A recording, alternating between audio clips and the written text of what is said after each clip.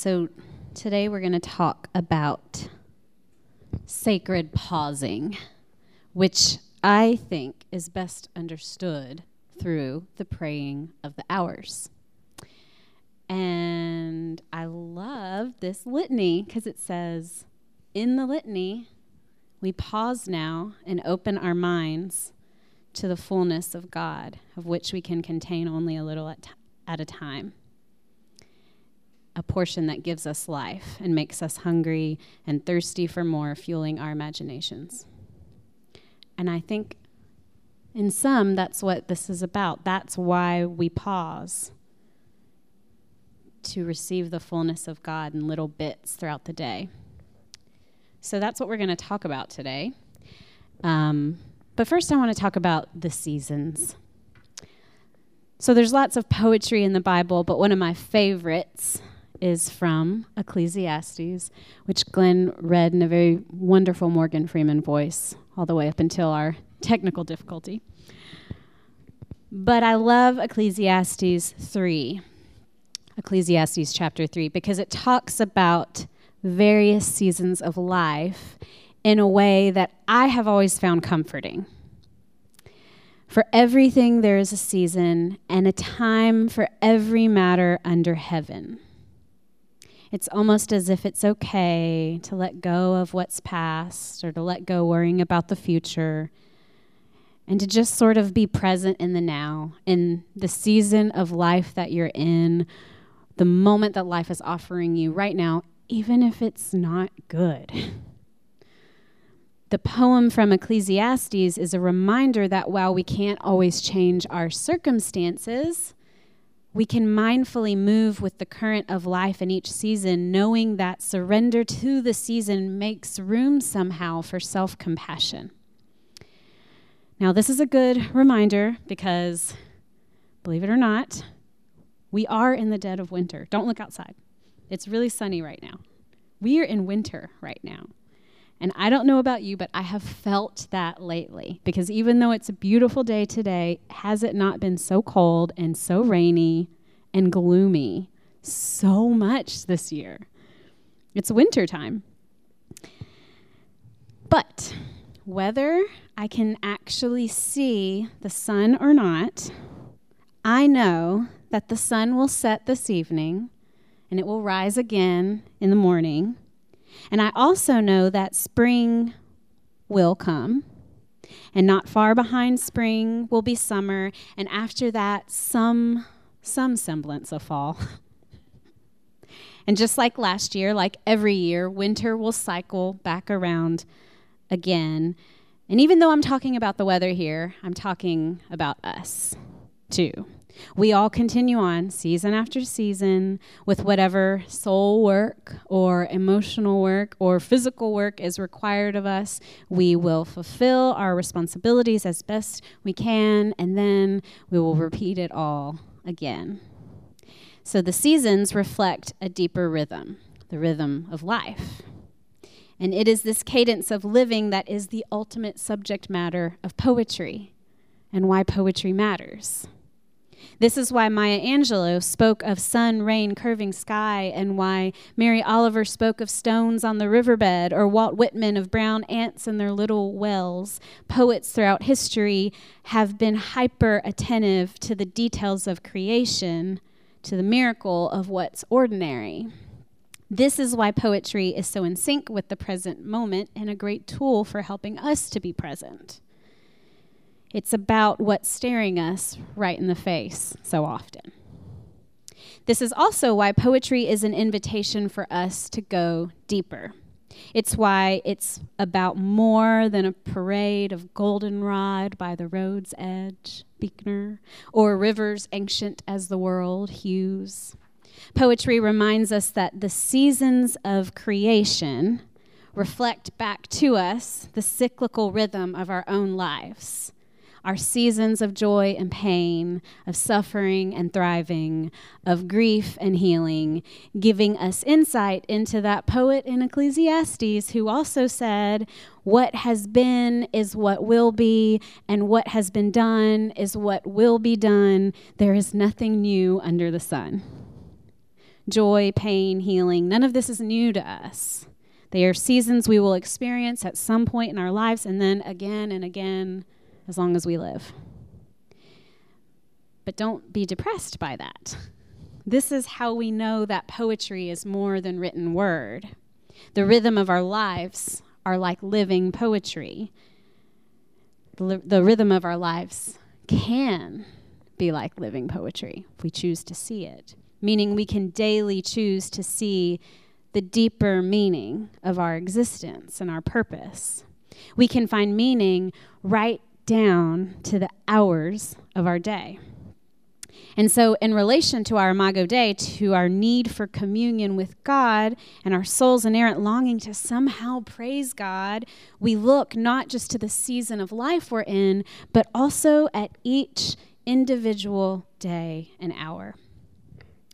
We regard our 24-hour periods of many resurrections and many deaths and everything in between as its own cycle of seasons. Each day has a cycle of seasons. So, with this in mind, I'd like to talk specifically about the liturgy of the hours. How many people are familiar with the liturgy of the hours? How many people are very familiar? So I'm preaching to the choir here. But I want to talk specifically about it as a practice we can reclaim, expand upon, and practice ourselves in our daily lives. Because through this practice, we become deeply mindful of our existence and our purpose as children of God. And we become aware of the poetic rhythm of our daily lives. It's not a rhythm that we have to create. It already exists. Just like the seasons of the year, it already is here. Our job is just to become more attuned to it, so we learn to pray without ceasing. Enter the liturgy of the hours, known by many names, including the divine office, or the canonical hours, or the prayer of the hours, or the breviary. There are many names by now because it is the oldest form of Christian spiritual disciplines. Taken from Jewish tradition and practice, it's based on the psalmist who says, 7 times a day do I praise you, and at midnight I will rise and thank you, both from Psalm 119. It was incorporated into Christian practice since the early days of the church, and to this day, the chosen hours reflect Roman time and Roman commercial life when the Catholic Church formalized this liturgy. So, you can see the times and names printed on your guide. I put them there so that, because we're going to do a little meditation, and if you want to take notes or something comes to your mind, you can. But they're printed in the order in which I'll speak about them.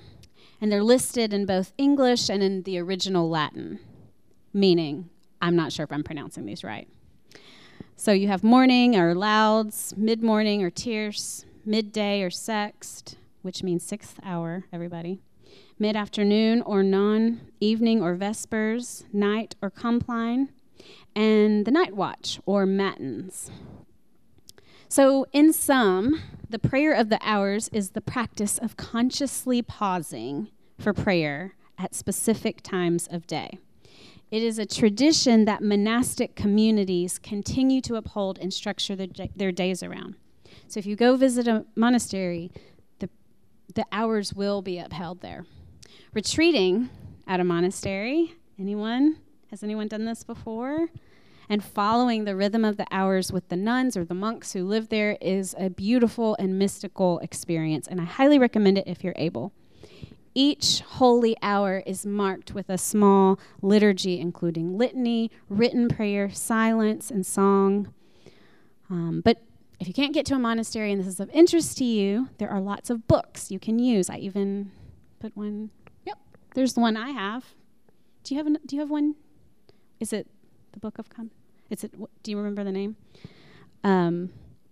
There's lots of books. This one's the Little Book of Hours. I think there's a Book of Common Prayer one, maybe.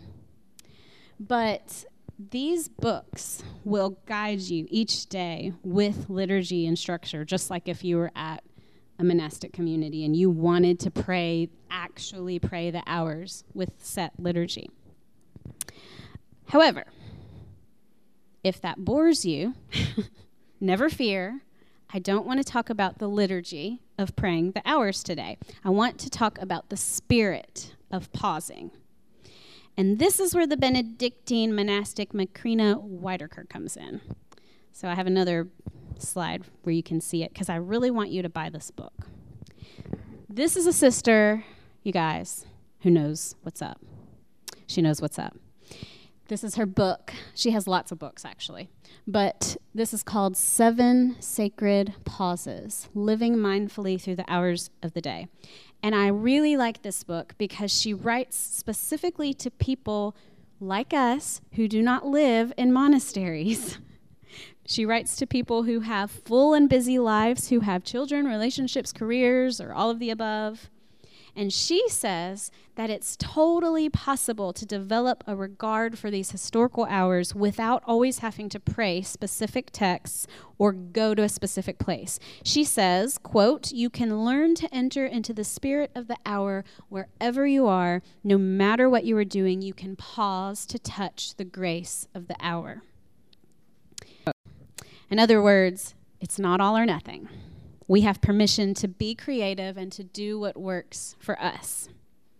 What she is speaking of is essentially a poetic rhythm embodied through the incorporation of mindfulness in our everyday lives, reminding us that while mindfulness is a concept that Buddhists have been faithful to forever, it's also a universal quest that belongs to all of us. So, like the great poets, we become attuned to the beauty of creation, the beauty of the ordinary. And like the ancient mystics, we become open to silence, however small a moment of silence may be for you. And like the monastics, we become open to a posture that emphasizes pausing to mark the sacredness of the day throughout the day. This is a practice that makes space for the abundance of God to come flowing into our lives. But it is up to us to make the space. So, what I want to do with the rest of the sermon space is to practice. And I want to practice by using an ancient Jesuit practice called the daily examen. This technique was formed by St. Ignatius himself. Do you guys know who that is? And it's a prayerful reflection on the events of the day in order to detect God's presence and discern God's direction. So we're going to use it to reflect on what it might mean for you individually, to pause more in your own life, because it's going to look different for all of us. So in a moment, I'm going to walk us through each hour very briefly. There's 7 hours. And I'm going to describe the various themes, and everything I'm describing is heavily influenced from Wiederkehr's book. So if you are interested, go get her book, and I also just want to cite that. This is her material. But during this time, we're going to use the daily examen to consider our typical routines. Be aware of God's presence with you as you consider your hours of the day. Be aware God is present right now and always. I will leave a brief space for silence in between each description of the hours so that you can reflect or pray or jot down notes or daydream or play on your phone, depending on what you want to do. But we will begin with morning or lauds. This hour is normally recognized at dawn or around 6 a.m. Maybe you've been awake for some time now, or maybe you're one of the lucky ones who get to sleep later than this. But think about, either way, think about your waking hour. What is the first thing that you do when you wake up in the morning? Morning is a call to our own small resurrection.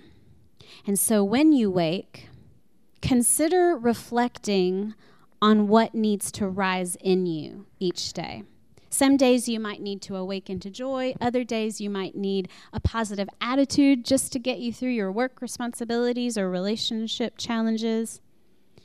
Spend a moment in silence considering what kind of resurrection needs to take place most often for you in this season. And also think about what pausing might look like for you in your waking moment.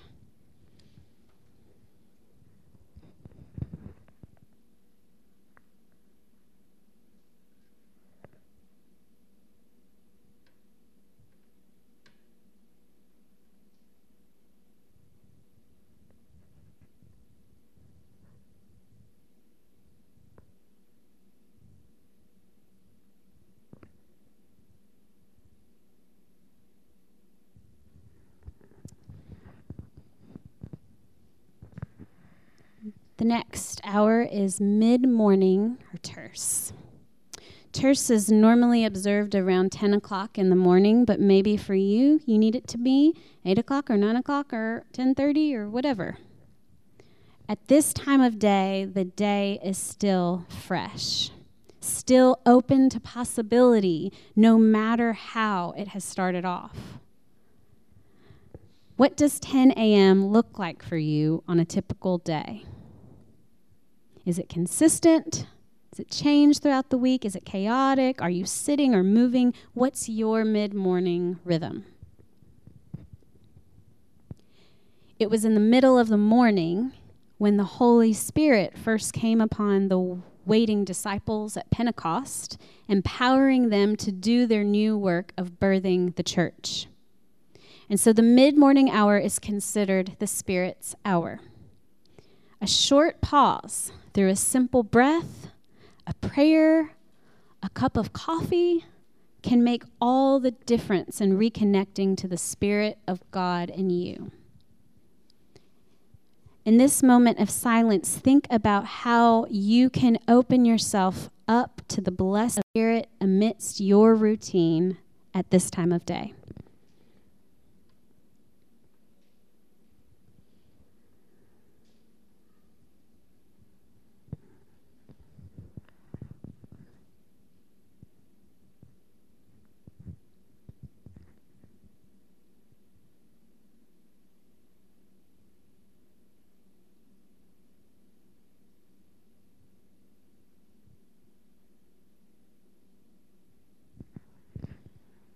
The next hour is midday or sext.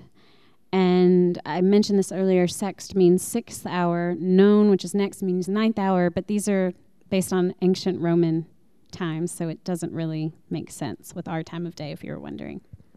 This is the noon hour. What does your noon hour look like for you on a typical day? Maybe you're home. Maybe you're at work, maybe you're in business meetings, lunch meetings.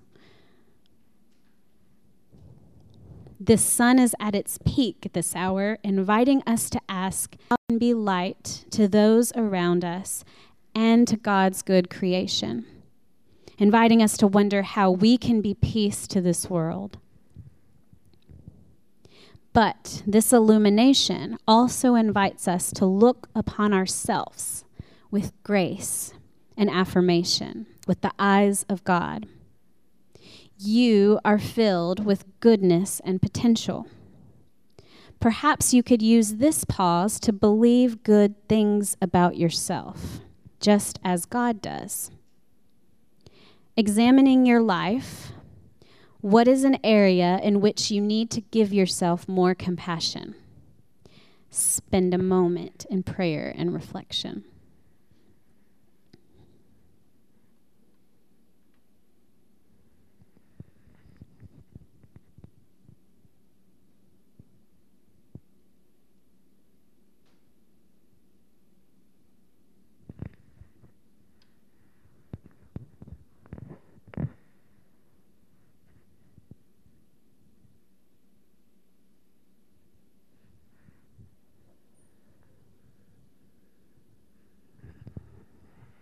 Afternoon or noon comes next.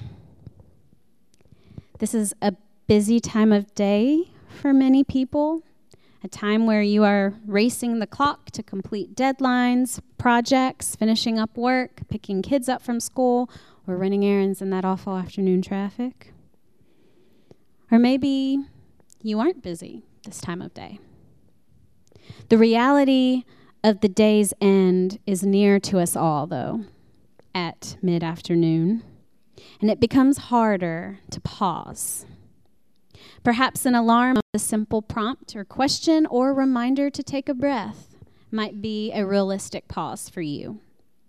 Maybe such a prompt could challenge you to consider what previous hours of the day have taught you, or what in your life or heart needs to be readjusted with the remaining hours you have. Spend some time in prayer over your life. Think about what an afternoon pause might look like for you.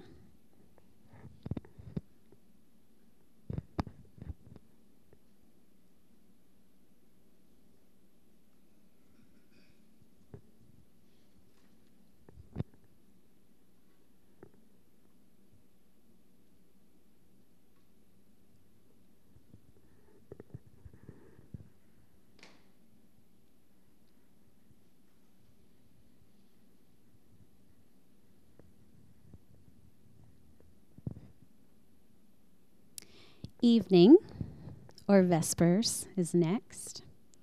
Vespers is the prayerful call of the sunset hour. I will admit this is a tricky one for me, and probably many of you in here. If you have kids, this is right smack in the middle of trying to convince them to eat what you cooked, or bathe them, or get them to sleep. Or maybe you're stuck in traffic on I-35 trying to get home. For me, this is the time of day when I feel holy least of all. And yet this hour is a most special one and most revered one in monastic communities. The liturgy is fullest, attendance highest.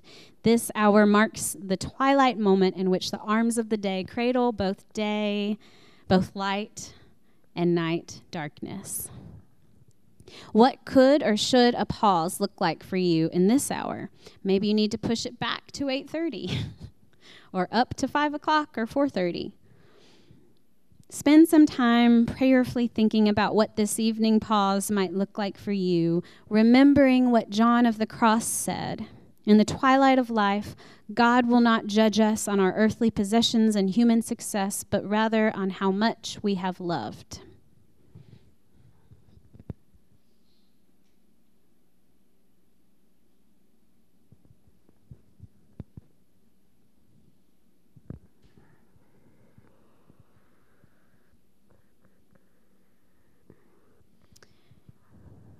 Two more. Night or compline. The word compline comes from the Latin word complete.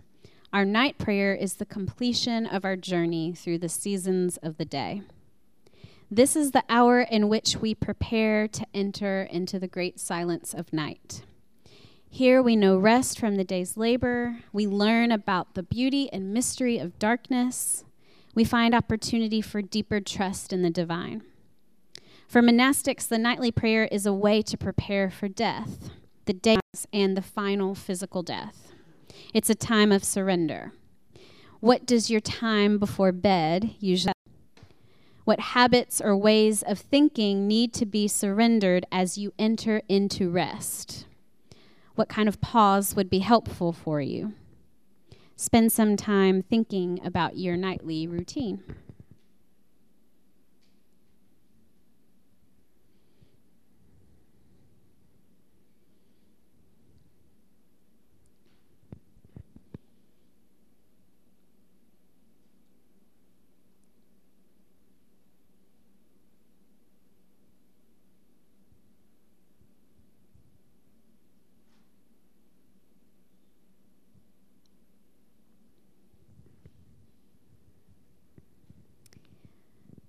The final hour is night watch, or matins.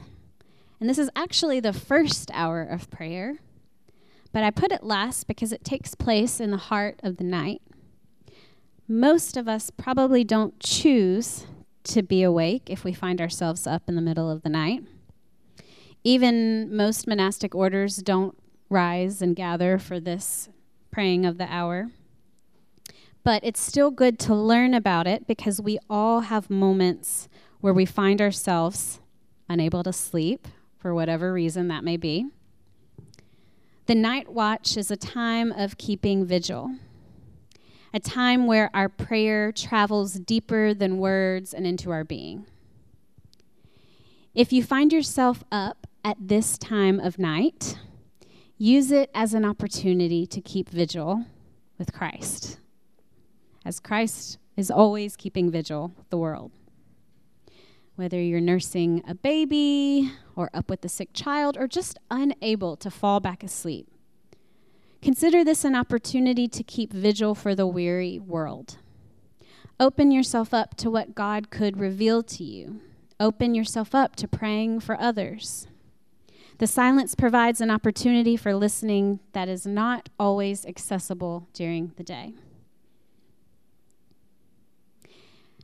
And as we enter into a final silence now, consider how you can potentially make these unwanted moments of wakeness a time of holy intention.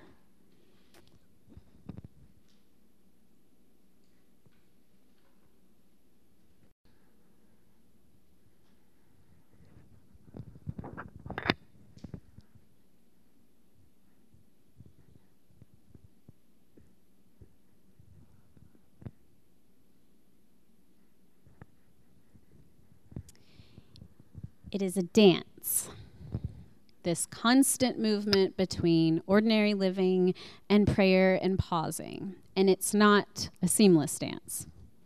It's not about passing or failing. It's not all or nothing. We will never get it perfect. We're not supposed to. Don't let doing it right deter you from doing it at all. This will look different for all of us. But wouldn't it make a difference? Wouldn't even just 1 or 2 prayerful moments of pause a day make a difference? We can talk about God all day long. We can read about God. We can listen to some really awesome podcasts. Subscribe to ours, by the way. But none of this will ever replace communing with God. Being with God, divine intimacy, impossible without prayer. Sarah lent me a book last year. Took me a year to give it back to her, sorry. On meditation, and it really resonated with me in a way meditation never has. And I figured out that it's because right off the bat, the book gave me permission to fail, which I knew I would do. The instruction was a simple mantra that has since spread out, covering other parts of my life in beautiful ways.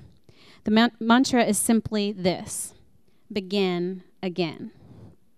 When you meditate, your mind will wander. It's inevitable. It doesn't mean you aren't cut out for it. It doesn't mean give up. It means you wish for a better life or different circumstances.